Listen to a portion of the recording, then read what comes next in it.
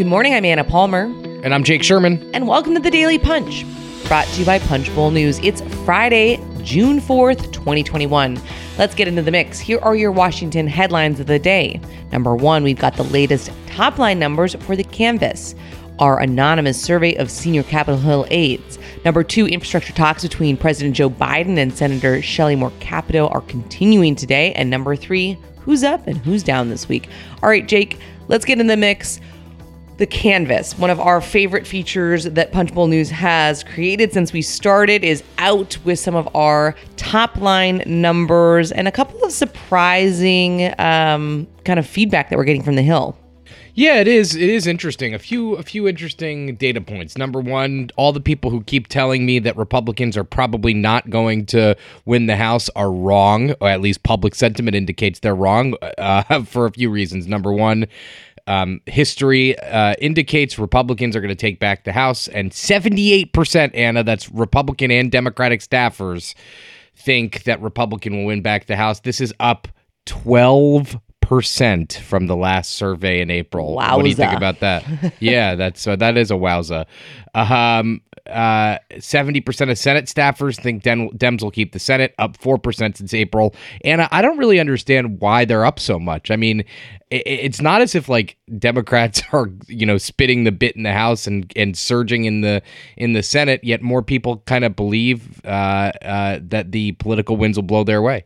Yeah, it's interesting. To peel that back a little bit, like, what role do Republican senior staffers on the Hill think that Trump's going to potentially play or not, or where, what they're looking at some of these contested races? That is a surprising number to me. I think another interesting thing that came out of this, 46% of staffers said President Joe Biden's American Jobs Plan and American Families Plan will be coupled together in a reconciliation package and passed on a party line vote, while just 39% say only a hard infrastructure bill will pass.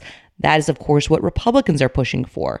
So interesting to see where the sentiment is in terms of thinking that, I think much like we've said for quite a while, that it's much more likely that it's going to be Democrats passing some kind of an infrastructure plan instead of this bipartisan effort that continues to go on. And my favorite data point is that 87% of Republicans say Tucker Carlson, Fox News host, is the most influential commentator for the Republican aides. 86% say 86% of Democrats say Stacey Abrams is the most influential commentator for Dem aides. I don't know where to go with that. Let's. What do you think? It's very interesting, though, to think about who's got the kind of the mind share on the commentator side, because they both have a big megaphones right now. One thing to note for our Punchbowl News premium members, they're going to see a detailed analysis of the poll with a lot more information on Monday. So you can subscribe to Punchbowl News at punchbowl.news to get more of that information. Let's move on to the number two story of the day. These talks between President Joe Biden and Republican West Virginia Senator Shelley Moore Capito are continuing. It's a big day today for Biden, with the jobs report obviously being released, but also another talk scheduled between the two.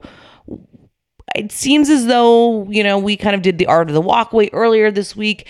They're continuing to talk, but they're pretty far apart. They are. Listen, I guess I don't want to say that there's no chance that there's a deal. I think there's always a chance of something. But it just seems to me at this point, sitting here today, that they're pretty far apart. But, you talk until you don't talk, right? And they want to know by Monday if there's a deal that's possible. McConnell is all over this. He's very aware of what's going on. So, all that being said, it doesn't hurt anybody to keep talking. I just think that, again, far apart, and taxes are, as we've been saying all along, it's not the spending. Everyone loves spending money. It's how you pay for the spending. And if they've decided they're going to pay for it. So if they've decided they're going to pay for it, now it's how. And Republicans don't want to raise taxes, and Joe Biden does. All right. Well, one thing we will certainly be watching later today and through the early part of next week is where these things end up. And number 3, we're going to end on a kind of a fun note. Who's up and who's down? Normally every afternoon on Fridays, we put out the Punchbowl News Power Matrix. We are just AM newsletters this week because of the congressional recess, but we still thought, hey, we can pick who was winning the week and who's losing. Jake, I'll let you take who are the winners. I'm the winner. No, so every week you're winning every week. I'm the winner every week. That's what I tell myself every morning. Joe Biden's up. Big speech in the 100th anniversary of the Tulsa Race Massacre was very moving. Poll numbers are pretty good, and the left is wary over infrastructure talks with Senate Republicans, so that's a downside for him. Sean Patrick Maloney, D-Trip chair, gets a win in New Mexico's 1st congressional district. But Lord, don't make too much of that victory. I mean, this is a D plus 9, a seat that Joe Biden won by 23 points. Does not mean anything. Stop saying this, everybody. And John Boehner, and I'll be completely clear, John Bresnahan wrote this one. I don't know why you think. I mean, Boehner's always up in my book in retirement because he's living his best life.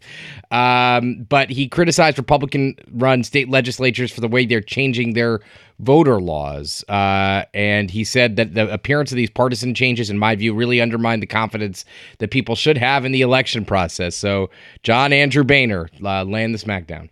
Shot across the bow, that's for sure. All right, and here are the 3 folks we see who are down this week. Donald Trump. You know, he's had a tough week. The former president's blog is no more. As former bloggers ourselves, we know blogging ain't easy. But now Trump will have more time for golf this August when he's not reinstated as president. Number 2, you've got Kyrsten Sinema, the Arizona Democrat, who got slammed by the left for missing the January 6th commission vote. She also got slammed again for her comments on the filibuster. And Bibi Netanyahu's long tenure as Israeli prime minister may actually finally be over. Yes, but Netanyahu is... I don't want to say notorious, but is well known for wiggling his way out of tough political spots. It doesn't seem like he'll be able to wiggle his way out of this one, but as Lindsey Graham said on Greta Van Sustren's show, we just got the remarks, don't count him out, and I don't think anyone should count him out, although it looks really tough at this point. All right, with that, thanks so much for listening. Follow us, leave us a rating and review. You can also subscribe to Punchbowl News at punchbowl.news. Have a great weekend and stay safe.